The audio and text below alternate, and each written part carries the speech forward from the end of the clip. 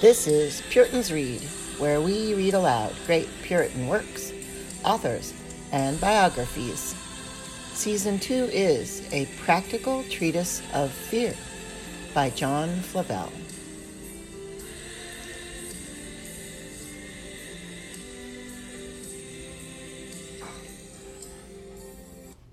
Christians have always found it a spring of courage and comfort, 2 Corinthians 1:12. For our rejoicing is this, the testimony of our consciences, that in simplicity and godly sincerity, not with fleshly wisdom, but by the grace of God, we have had our conversation in the world. Their hearts did not reproach them with by-ends in religion. Their consciences witnessed that they made not religion a cloak to cover any fleshly design, but were sincere in what they professed, and this enabled them to rejoice in the midst of sufferings. An earthen vessel set empty on the fire will crack and fly in pieces, and so will an hypocritical, formal, and mere nominal Christian. But he that hath such substantial and real principles of courage as these within him will endure the trial, and be never the worse for the fire. The very heathens discovered the advantage of moral integrity and the peace it yielded to their natural consciences in time of trouble. Nil conscrire tibi nulla palascere culpa, hic muris avenus esto. It was to them as a wall of brass. Much more will godly simplicity and the sprinkling of the blood of Christ upon our consciences secure and encourage our hearts. This atheistical age laughs conscience and purity to scorn. But let them laugh. This is it which will make thee laugh when they shall cry. Paul exercised himself, or made it his business, to have always a conscience void of offense, both towards God and towards man. Acts 24:16. And it was richly worth his labor. It repaid him 10,000-folds in the peace, courage, and comfort it gave him in all the troubles of his life, which were great and many. Conscience must be the bearing shoulder on which the burden must lie. Beware, therefore, it be not galled with guilt, or put out of joint by any fall into sin. It is sad, bearing on such a shoulder. Instead of bearing your burdens, you will not be able to bear its pain and anguish. To prevent this carefully, observe these rules. Number 1, overawe your hearts every day and in every place with the eye of God. This walking as before God will keep you upright. Genesis 17:1. If you so speak and live as those that know God sees you, such will be your uprightness that you will not care if all the world see you too. An artist came to Drusius and offered to build him an house so contrived that he might do what he would within doors and no man see him. Nay, said Drusius, so build it that everyone may see. Number 2, do no action, undertake no design, that you dare not preface with prayer. This is the rule. Philippians 4:6. Touch not that you dare not pray for a blessing upon. If you dare not pray, dare not to engage. If you cannot spend your prayers before, be confident. Shame and guilt will follow after. Number 3, be more afraid of grieving God or wounding conscience than of displeasing or losing all the friends you have in the world besides.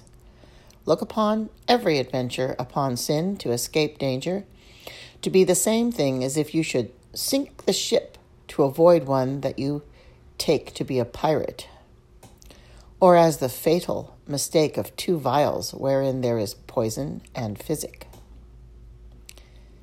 Number 4, what counsel you would give another, that give yourselves when the case shall be your own.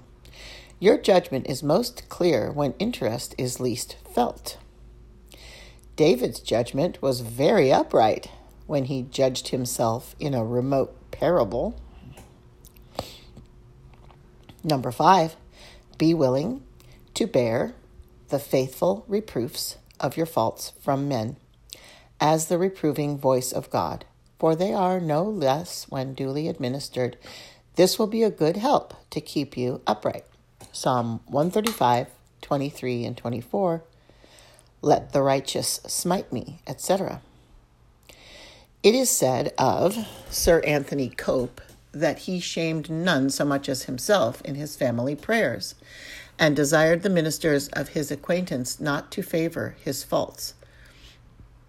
But tell me, said he, and spare not. Number 6, be mindful daily of your dying day and your great audit day, and do all with respect to them. Thus keep your integrity and peace, and that will keep out your fears and terrors. Rule 9.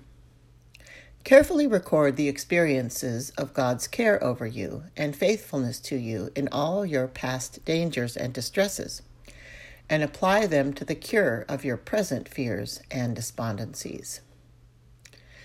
Recorded experiences are excellent remedies. Exodus 17:14. Write this for a memorial in a book and rehearse it in the ears of Joshua. There were 2 things in that record: the victory obtained over Amalek and the way of obtaining it by incessant prayer. And there are 2 things to be done to secure this mercy for their use and benefit in future fears. It must be recorded and rehearsed, preserved from oblivion, and seasonably produced for relief.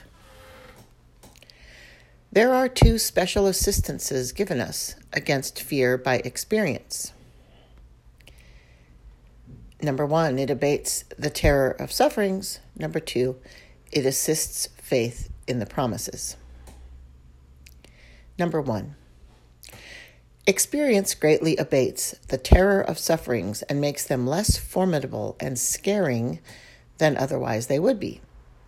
Fear saith, they are great waters and will drown us. Experience saith, they are much shallower than we think and are safely fordable.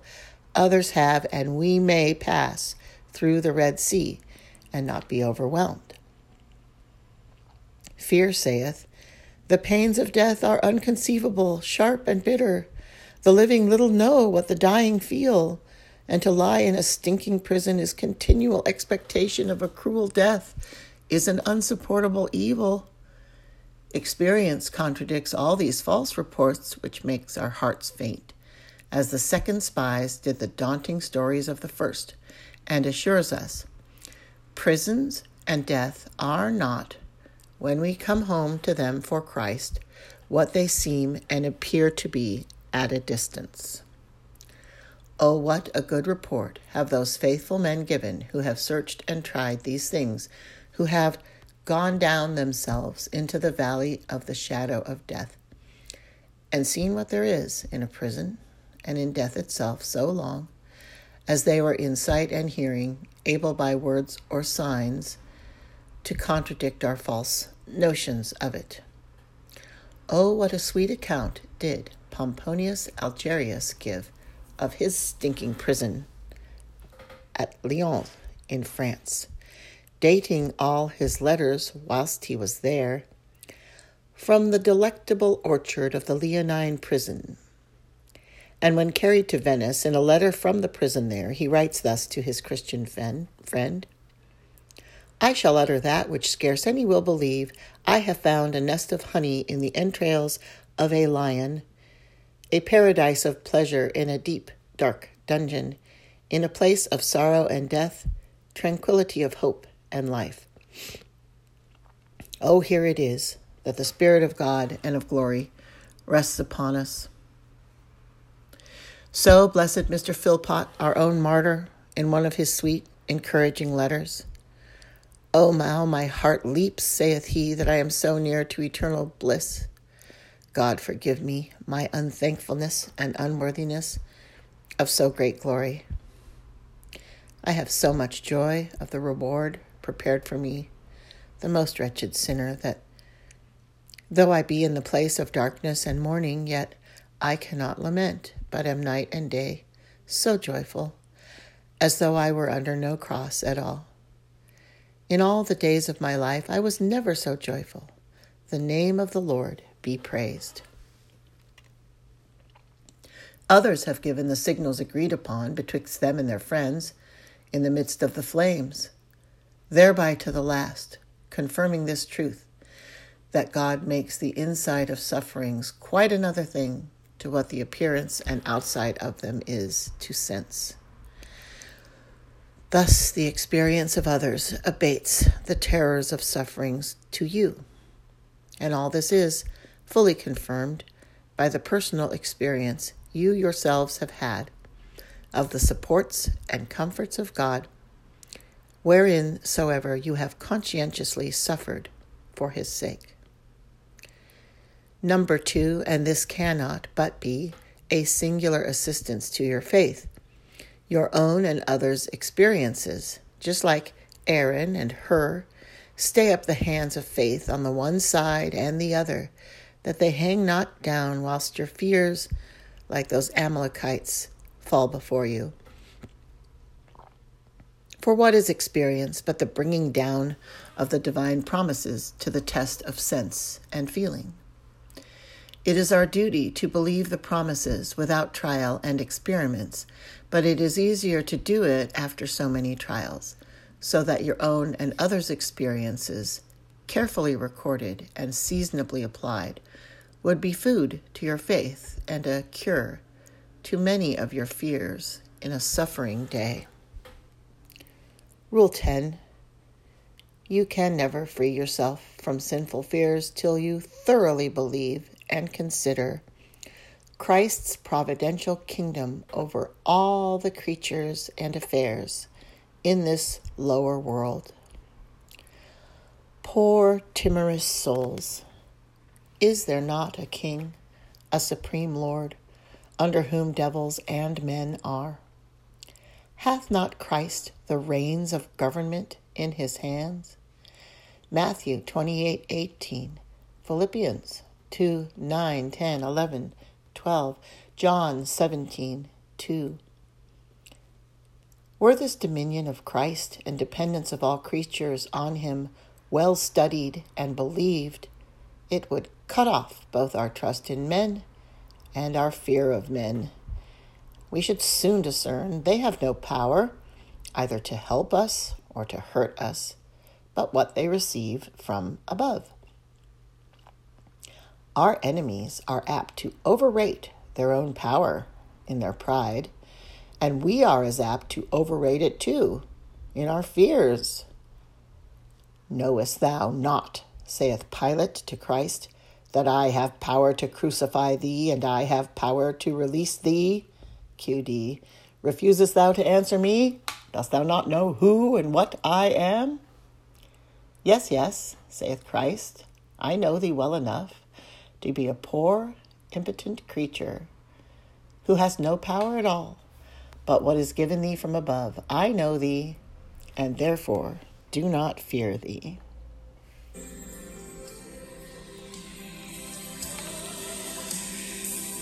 This concludes part 24 of John Flavel's A Practical Treatise of Fear.